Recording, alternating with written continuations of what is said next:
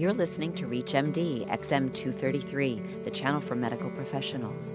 Prevailing myths have portrayed arthritis as an old person's disease, an inevitable part of aging that must be endured. However, effective interventions are available to prevent much of the burden arthritis has and its complications. Welcome to the Clinicians Roundtable. I'm your host, Dr. Laura Humphrey, and with me today is Dr. Patience White, Chief Public Health Officer for the Arthritis Foundation in Atlanta. She's also Professor of Medicine and Pediatrics at the George Washington University School of Medicine and Health Sciences. Welcome. Thank you for having me on, Laura. It's a delight. Today we're talking about arthritis and means of prevention. Let's begin with this question. Can arthritis be prevented? That's such a good question. Most people would say no, but I'm actually going to say you absolutely can. And let's talk about prevention in the way that public health people talk about prevention. There are three components to prevention. There's primary, secondary, and tertiary. Most people, when we're talking about prevention, think about primary prevention, and that's what we think about with immunizations. So can you prevent a form of arthritis by immunization? Absolutely. Lyme disease has an immunization that people that are really working in that area often get. So you can prevent Lyme arthritis with immunizations. The second form of prevention really is, can we find something that will make people aware that they might get a form of arthritis? At this point, we're working on laboratory tests in rheumatoid arthritis that might well predict that you're going to get rheumatoid arthritis. And a classic example of secondary prevention also would be doing bone density tests for osteoporosis. The tertiary form is, can you prevent the outcome, the disability of arthritis? And there's no doubt that today we have methods and ways to prevent the disability that happens with arthritis. And as you know, arthritis is extremely common, and it is the number one cause of disability in the United States. Wow.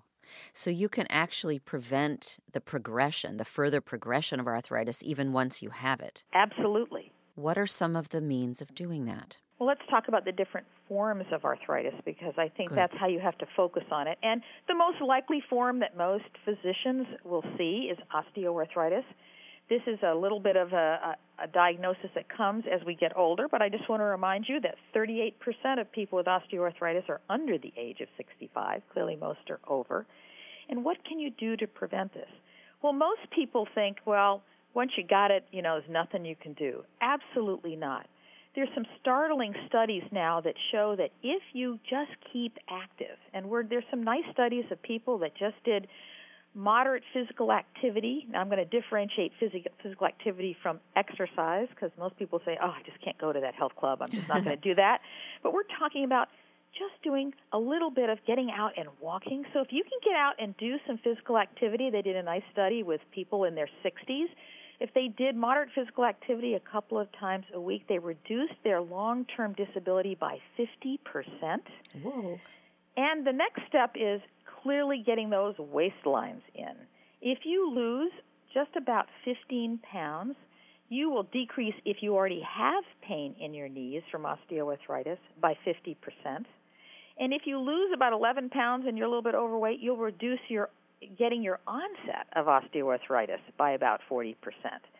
So there's been a lot of exciting research looking into what you can do to really change the natural history here of osteoarthritis. You're just going to end up being disabled, because that's clearly, as I say, it's the number one cause of disability in the United States. Now, if you look at people with rheumatoid arthritis, this is the inflammatory kind of arthritis affecting about 2.1 million Americans. Treating them at any time with the exciting new therapies that we have for rheumatoid arthritis will change the natural history of that disease. So the disability that most people would get, and most people with rheumatoid arthritis are out of the labor force at 5 years, you can change that completely today. So there's the therapies that you can do, and there's a lot of behavioral lifestyle change for osteoarthritis that will make a huge difference in actually decreasing the progression and preventing getting it in the future. Is that beyond exercise and weight loss? Those are the two most important things. Now, clearly, not injuring yourself. And we all know the people that are in their 50s who still want to play that football the way they did in high school or college. and they get injured. And an injury and a major joint, and we're talking about, tearing a cartilage or actually having to have some kind of local surgery, sets you up for arthritis within the next 10 years. So if you already had a little trouble and you injure yourself, and I'm afraid to say a lot of people also have this vision that, you got to run through the pain, and I want to caution them that perhaps running through the pain isn't the right thing to do. And besides physical activity, actually keeping the appropriate range of motion and muscle balance. So most people think you just get out and, walk or do whatever that you're going to do. You also have to think about stretching. It's very important. Many people are taking up golf, and the one thing you got to do around golf is you've got to stretch those joints. That's true with any physical activity, but stretching and then making sure you have good muscle balance. So your quadricep muscles might be strong, but you also have the opposing muscles that need to be strong, because if they aren't, you'll predispose yourself to worsening arthritis. Can you tell us some about the types of programs and support services that the Arthritis Foundation offers? Well, I'm very proud that the Arthritis Foundation offers what we call evidence-based programs.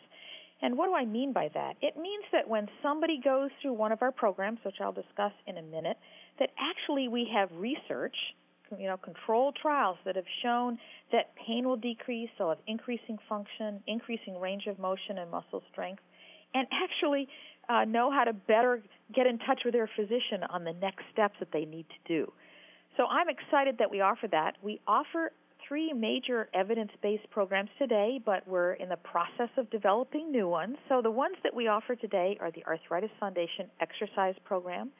This is a great way for a person in your practice that is over in their 60s and early 70s who are saying, I guess I really ought to get active, but I don't know what to do about, will I injure myself? And after the physician has decided they can pick up a physical activity program, there's no other contraindication, that referring them to that program is terrific. They give them the kind of exercise they can do. It gives them confidence, and then they may go on and do something else and actually join a health club. There's also, if there's people out there that like to swim, the Arthritis Foundation aquatic program, it's run in conjunction with the YMCA, so they're all over, and we have people that have been in these programs for years. They just love it.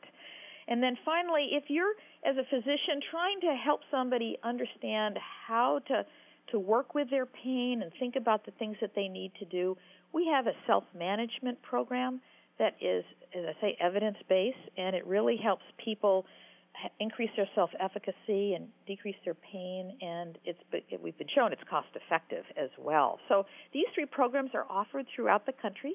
Just contact your local Arthritis Foundation. You can find that on our website, arthritis.org, and find out where these programs are. And I must say, I'm proud that they really do make a difference in people that go to them.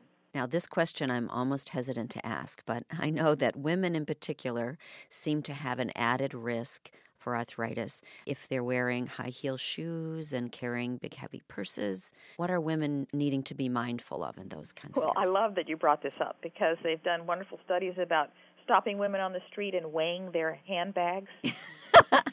They're very heavy.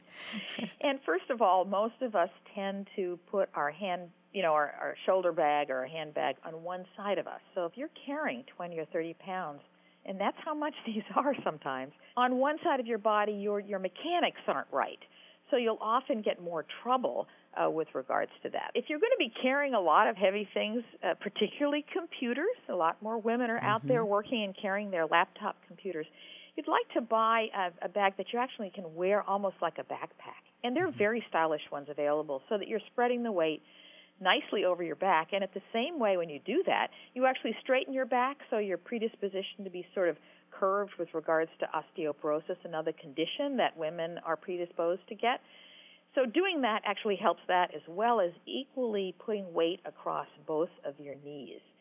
I want to just pop in another fact here, that every pound you gain actually is like 4 pounds across your knees because of the mechanics and how your knees work and the sort of physics. So if you're putting more weight on one side, you're going to put more weight on one side of your one knee than the other, and you may actually wear that more than the other. So first of all, it'd be better not to carry the weight, but You have to carry that computer around and some of the things that we carry around. And putting it equally across your shoulders is the best. The higher the heel, the more you actually have to walk with your knees slightly bent. Watching somebody walking in a 2 to 3 inch heel is very different than somebody with a lower heel. And if you're walking many hours and many days and therefore many years with your knees slightly bent, you're more predisposed to having trouble with that patellofemoral joint.